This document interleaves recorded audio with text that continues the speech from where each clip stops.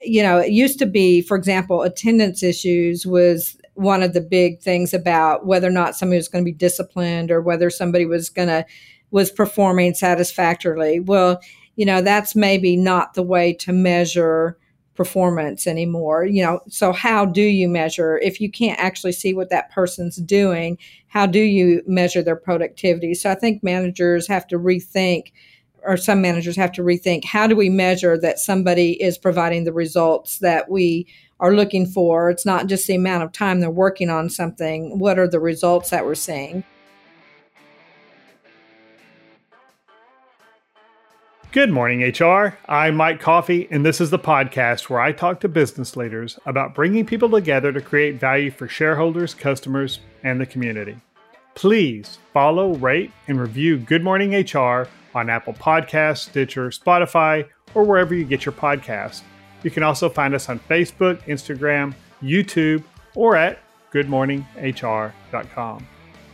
According to Pew Research, in the fall of 2020, arguably the height of the pandemic, over 70% of workers whose jobs could be performed from home were doing so. Today, over 50% of those workers are still working remote all or most of the time, according to Pew. So now, 2.5 years after the pandemic started, some of those workers' employers are trying to coax their employees back into their offices on a full or part-time basis. Other employers have embraced remote work on a full or part-time basis, and a recent Gallup study shows that engagement is highest among fully remote workers and lowest for fully on-site workers who could perform at least a portion of their job from home. According to a SHRM poll, almost half of surveyed workers say that they will look for a remote position in their next job, and almost a quarter say that remote work is a must for their next position. That SHRM poll said that 63% of their respondents said that being required to work from an office makes no sense when work can be completed remotely.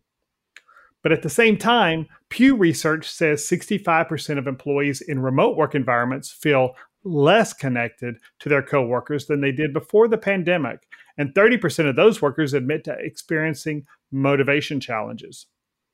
Add to all of this the intense competition for talent that many employers face, and it is easy to understand why many businesses are still rethinking their policies and practices around remote work.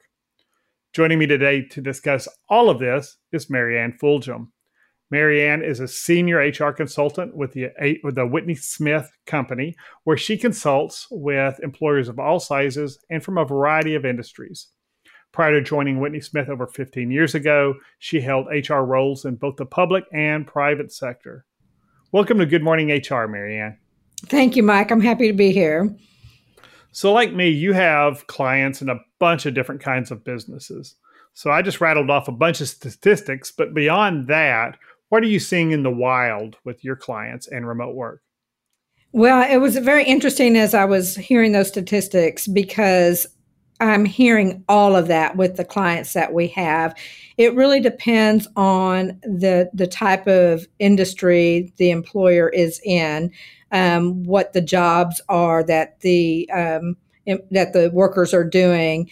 Some of our clients really are trying to get their employees back to work, and they're feeling the pushback from the employees. They're feeling that their employees are saying, hey, we've been able to work remotely this long.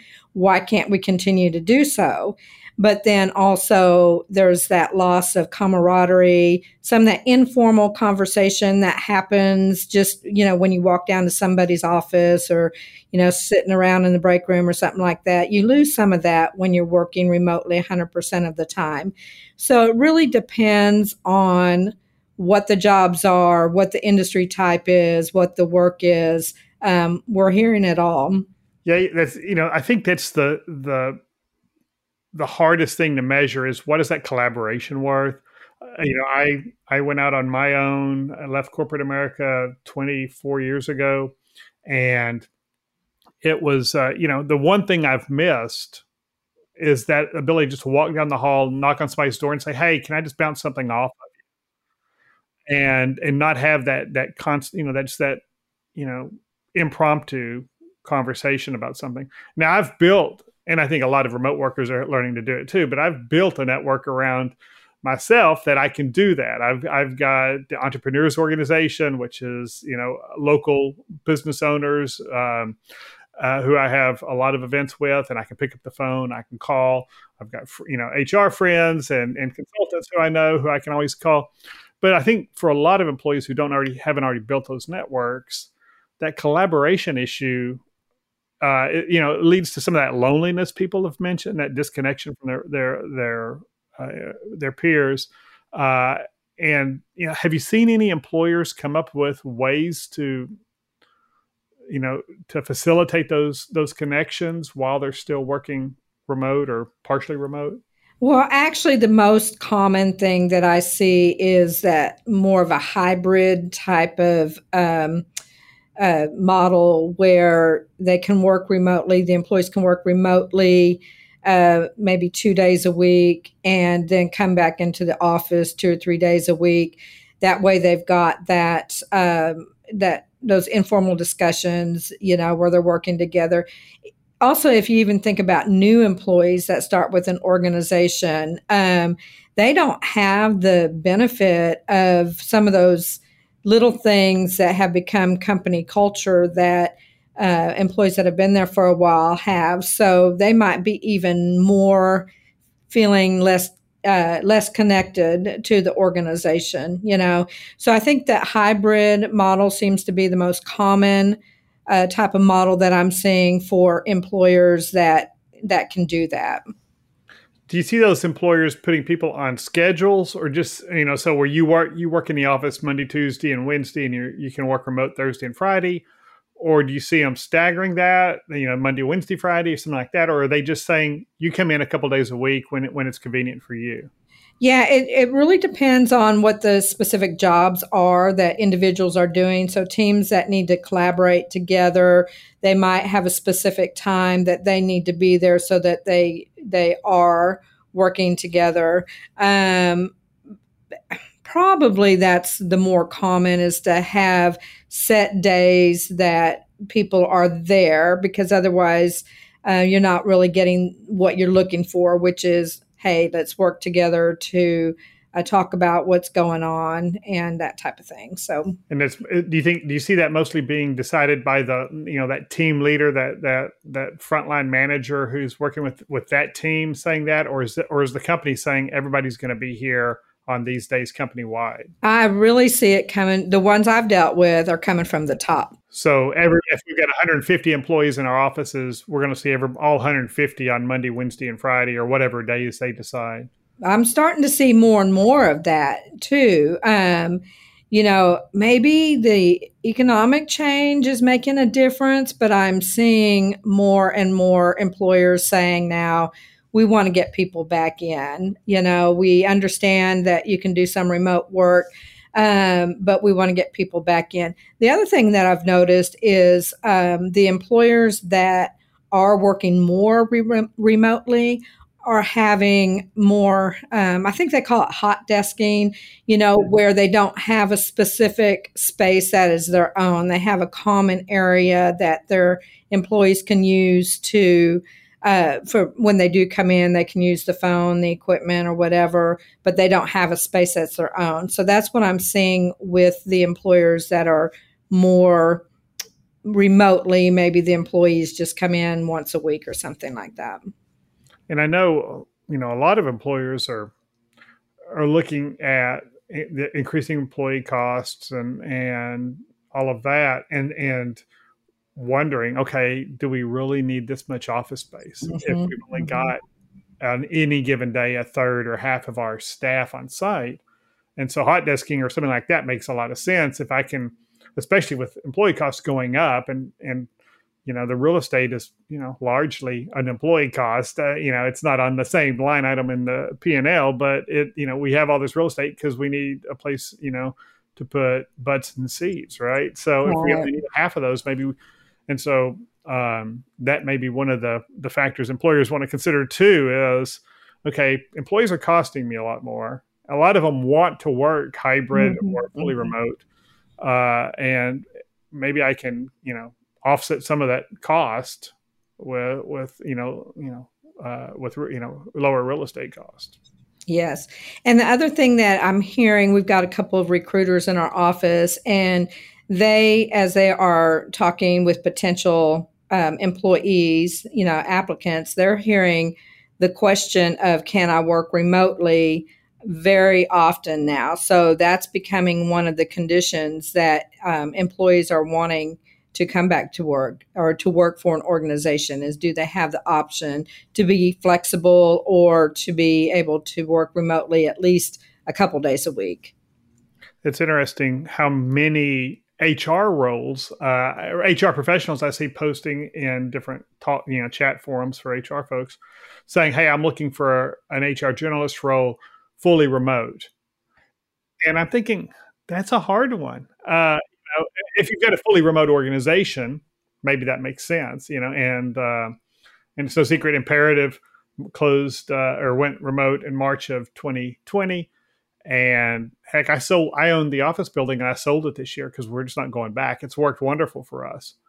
But and maybe if I and my wife, who runs the HR side of things here, weren't HR professionals, and we had to go hire somebody, I'd have to hire a remote HR person. It'd be a remote person. So it's an interesting thing. Now, when we're talking about remote and having people full time or hybrid, do you see any concerns with somebody's status as to whether they're exempt or non exempt that employers should really think about when they're deciding whether somebody can work remote or not?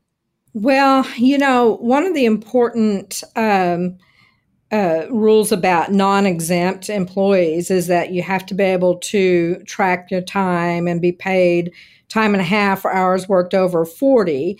And so, an employer who allows a non exempt employee to work remotely needs to make sure they have a really good tracking system in place so that they are getting an accurate accounting of the hours worked and are paying them appropriately. And that's, everybody says they want remote work because of the flexibility it gives them. But when I'm paying you hourly, I've got accountability to the federal government to make sure that we're capturing that correctly. And I think a lot of employees who are non-exempt don't understand.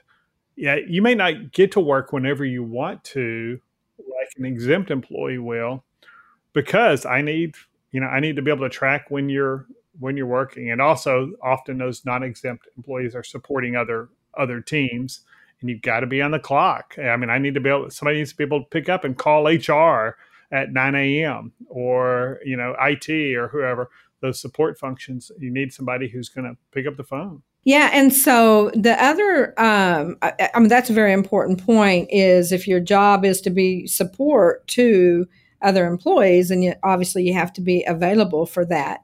Another point that I think a lot of employers don't realize is that just they might say, I'm going to just pay this person a salary, then that way we don't have to worry about it. But just because somebody's paid salary doesn't mean that they're necessarily exempt. And so, the employer needs to make sure that they have that job classified appropriately, because you can have a salaried non-exempt individual. So you still have to keep track of their hours worked and still pay them, overtime if they go over 40 in the work week. Yeah, I don't see a ton of people doing salary non-exempt, but I've run across it, and usually when I run across it, it's because they did it wrong, and they're looking for somebody to help them dig out of the situation. I'm their first call, and all I do is hand it off to a comp person, because if it's got numbers involved, I want to run away from it. Well, I think there's a misconception that if you're salaried, you're automatically exempt. And so employers might say, well, we'll just give you a salary. And they think it's okay. Like that's the solution, So just make sure they're classified properly. And, and like I said, we're fully remote, and I've got 22 employees, I think, right now. And they, I've got a lot of, young parents, and they've got kids or people with dogs, and the dog just ate the couch, and they get to deal with things. And I give in almost all my with just a few exceptions, almost all my employees are non-exempt, and but we give them the flexibility. I mean, you can still give flexibility, and I didn't want to suggest that you couldn't, but they need to clock in and out. We just need them to and we've got a system. We use QuickBooks Payroll, and we use their time clock function, and people can just clock in and out. And we can also see, we use Zoom for our chat and our communication. So we can see, people can say, I'm away, or do not disturb or whatever. So we can see what their status is, and people will update, I'm feeding Carson, and put a note there. And so that's what they're doing. And because we've got good measures of quality and productivity, I don't have to sweat it. I mean, I don't have to overmanage. And I think that's one of the predictions I had when everybody went remote in March, was that the companies who had good management, who had processes in place to manage, to look at production and to monitor and measure productivity and quality and whatever the other, key indicators were for their workforce, they weren't going to have a problem in remote. They could apply that framework to a remote. But those employers who manage by walking around, what are you working on? What are you doing today? What's your day? And just constantly looking over their employees' shoulders to, oh, look busy, here comes the boss. That kind of atmosphere. They're the ones who, I thought would suffer. And anecdotally, at least in the conversations I've had, those are the ones who really struggled. Yeah, that's a really good point, Mike. That's one of the things that I've noticed as well, is that employers really need to have a clear indication of how they're going to measure productivity. As you were saying, it used to be, for example, attendance issues was one of the big things about whether or not somebody was going to be disciplined or whether somebody was performing satisfactorily. Well, that's maybe not the way to measure performance anymore. So how do you measure if you can't actually see what that person's doing? How do you measure their productivity? So I think managers have to rethink, or some managers have to rethink, how do we measure that somebody is providing the results that we are looking for? It's not just the amount of time they're working on something. What are the results that we're seeing? You also mentioned like daycare and pets and that type of thing. An organization, an employer really needs to think about, with the job that individual is doing, are they in a position that they really can be flexible on time, working remotely, or do they have to be available from this time to this time? Does that mean that the employee still needs to worry about daycare, or still needs to worry about being in a place where they're not going to be interrupted? So really the type of work that employee is doing and the type of culture that employer is going to determine some of those answers, but it's something to look at. And let's take a quick break. Good Morning HR is brought to you by Imperative, premium background checks with fast and friendly service. For years, I've argued that most employers are second chance employers. Whether they know it or not, they likely have some employees whose critical errors in judgment have led to involvement with the criminal justice system. And most leaders want to be fair in their evaluation of candidates' criminal history information. But they aren't sure how best to do so and still protect their organization from liability, loss, or litigation.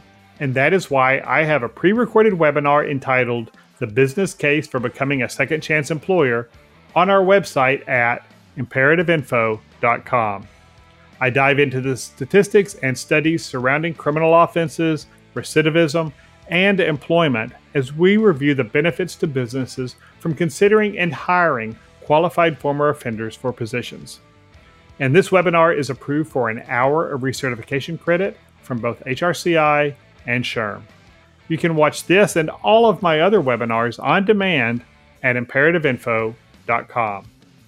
If you're an HRCI or SHRM certified professional, this episode of Good Morning HR has been pre-approved for 1/2 hour of recertification credit. To obtain the recertification information, visit goodmorninghr.com and click on Research Credits. Then select episode 64 and enter the keyword remote. That's REMOTE. And now back to my conversation with Marianne Fulgham. Another thing I think a lot of employers were surprised by when they started calling employees back as early as, late 2020, early 2021 is all of a sudden they've got, we're a Fort Worth-based company, and all of a sudden I've got an employee in Richardson, which is, if you don't live in North Texas, that's an hour and a half ride with traffic. Or I've got an employee in Colorado. What the heck? I didn't, and they're having to figure that out. What kind of geographic locations are you, restrictions or requirements are you seeing employers place on remote or hybrid employees? I'm not really seeing a lot of geographic restrictions per se. It's really more about whether or not the employee is going to be required to come back into the office and how many days a week is that going to happen. So if they move to Richardson and they can come to Fort Worth still 1 or 2 days a week, then that's not a problem. But, something to think about as well is if an employee moves out of state, then you start having to worry about whether or not that state has any kind of maybe tax issues or employment law issues that you need to be concerned about. And so even with FMLA, for example, if you have an employee that's working in another state, you might think, and let's say you're an FMLA covered employer, you might think that employee isn't eligible for FMLA just because they're working by themselves remotely. But the reality is the DOL looks at where the employee gets the work site from which the employee gets their work, right? So if we're in Fort Worth at a place that has 50 or more employees, but we're working with an employee who lives in Colorado, that employee is still going to be eligible for FMLA because you don't count that employee's residence as their work site, Wow. So there's some of those little complex kind of issues that come up that you don't think about until you have to deal with it. Yeah. And do you really want to, that's what smaller employers like me, with, a couple dozen employees, we have to consider, do we really want to become a multi-state employer? Do I want to register my business in this other state, subscribe to workers' comp in that state? Do I want to, pay taxes? There's tax withholding issues in some states. Texas, pew, pew, we don't have a state income tax, but a lot of places do. And they expect us to, employers to withhold and do filings and all of that. There's some states that may not be a problem, but if I have an employee who wants to move to Colorado, or not Colorado, but California, yeah. Suddenly it's like, or New York, suddenly I'm really going to reconsider that. And so I think employers really have to pay attention to what those, and make it clear to the employees. It's, I lost an employee. Her husband got a new job and moved to Oklahoma, and she was a great employee, but I didn't want to become an Oklahoma employer for one employee, right? And go to that burden of what the cost was. And so, our rule we've told our employees they can live anywhere in Texas, but they have to be able to be here for a meeting with 48 hours notice in Fort Worth on their own dime. And that's the thing. And I don't anticipate ever needing to do that necessarily because remote has worked so well for us. But I was really clear up front with the employees about what the circumstances were and what the boundaries were. And so far, the furthest employee right now, I think, is Wichita Falls, which is, it's a good little drive. Yeah. And I've had one employee consider moving to Austin. So, and I'm always up for just holding our employee retreats down in Austin. That's a better place than, it's fresh. Well, Mike, if I can touch on that as well, the thing that you did there that I would encourage any employer to do is you were really clear up front about what the rules were. And I think what happens sometimes when it gets kind of, I'm going to use the word mushy, but, when you get these complaints and stuff, it's because nobody's really clearly thought about the rules. So you were really clear that, hey, we only want to do work in Texas. You're going to have to be here for a meeting, whatever, once a month or whatever, but you were very clear. And so the employees know what to expect and they can make that decision of whether they want to do it or not. Where I run into problems or where I see problems is, where an employee's been allowed to do something and then all of a sudden they can't do it anymore. And then they start feeling like it's about them or against them. And so having clear job descriptions, that really helps the employee to know why their job needs to be at the work site, if that's where it needs to be, or what parts of their job can be done remotely. Just the rules of engagement. So the fact that you were so clear with that, I think is great. Are you seeing that? We certainly changed our job descriptions. Are you seeing a lot of employers changing their job descriptions to describe in the job description what the expectations around in-person attendance versus remote work are? I'm not seeing a lot of job descriptions change, but I am seeing a lot of employers doing a better job at doing job descriptions.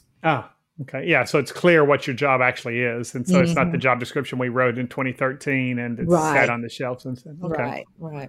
So just, so they're at least trying to communicate better to employees about we're all on the same page here about what the job is. Yeah. And if I can make one more point. So part of what we do, we're a licensed private investigation firm, and there's several of us here that are licensed private investigators. And I'm going to say in this last year, 2022, I personally have probably done more investigations than I have, in this less than a year than almost the whole 15 years I've been here. I mean, it's been crazy what the complaints have been. It's, they're not necessarily true, like discrimination complaints, but the employee feeling like they're being treated unfairly. And it's either because they've come back to the workplace and said, I'm not going to put up with that anymore, or they've been allowed to do something and now they don't understand why they can't do it anymore. Yeah. And I think I've had the same experience in our investigations.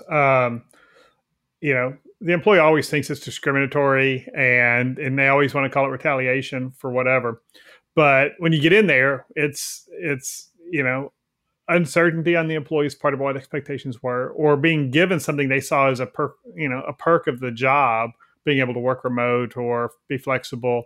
And they've built their life around being able, maybe they got rid of their babysitter because my 4-year-old is perfectly content, during the day playing, watching TV and doing stuff. And I just have to, make sure they get lunch and play, and do whatever, to make sure they're safe. But now you want me to come in. So becoming your employee just seems more expensive to me than it was before, because I've got to arrange daycare again. And you got the problem with, as soon as you send the kids to daycare, they come back a week later with the latest flu, the latest cough, or COVID. And so now I can't come into work because I've got to care for this kid. And I continue to see among my employees who have small children, anybody in my office who gets COVID right now, it's almost always because their kids had it first. And it causes a lot of daycare problems. But fortunately, they're all, I say my office, but my office is a bunch of computers now. But they, it works because I've got a great team, and we often, to the extent that the kid doesn't need care all day, they can get some work done. And that's one of the advantages. You don't have to drive 30 minutes to work. I got 45 minutes to work here. So I can't drive round trip in a 30-minute commute and get any work done, but I can jump on the computer and knock out 45 minutes. And so I think that's one of the benefits to it. What other policy considerations do you think employers really need to pay attention to as they rethink what their policies are and make sure that that they're creating an engaged culture, but also not digging a hole for themselves later? Right. So again, we talked about job descriptions. So I definitely would make sure that it's very clear what the job description is, so that, because even if a job has been modified a little bit to work remotely, see, that's part of what's happened is some jobs were modified, like some things didn't get done while working remotely, or maybe even remote work might be an accommodation for some kind of ADA or some FMLA or something like that. And so clear job descriptions will help the employer be able to clearly show what the essential functions are, and show that this is not about whether we like you or don't like you. This is what the job needs, and you can or cannot do this anymore. So that's one thing I want to make sure they're very clear on.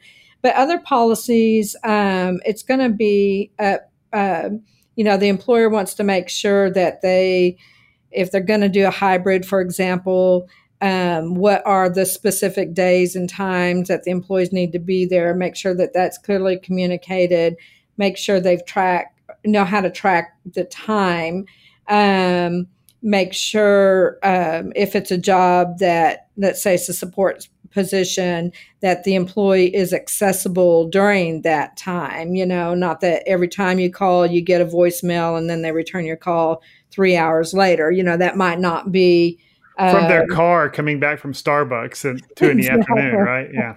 Exactly.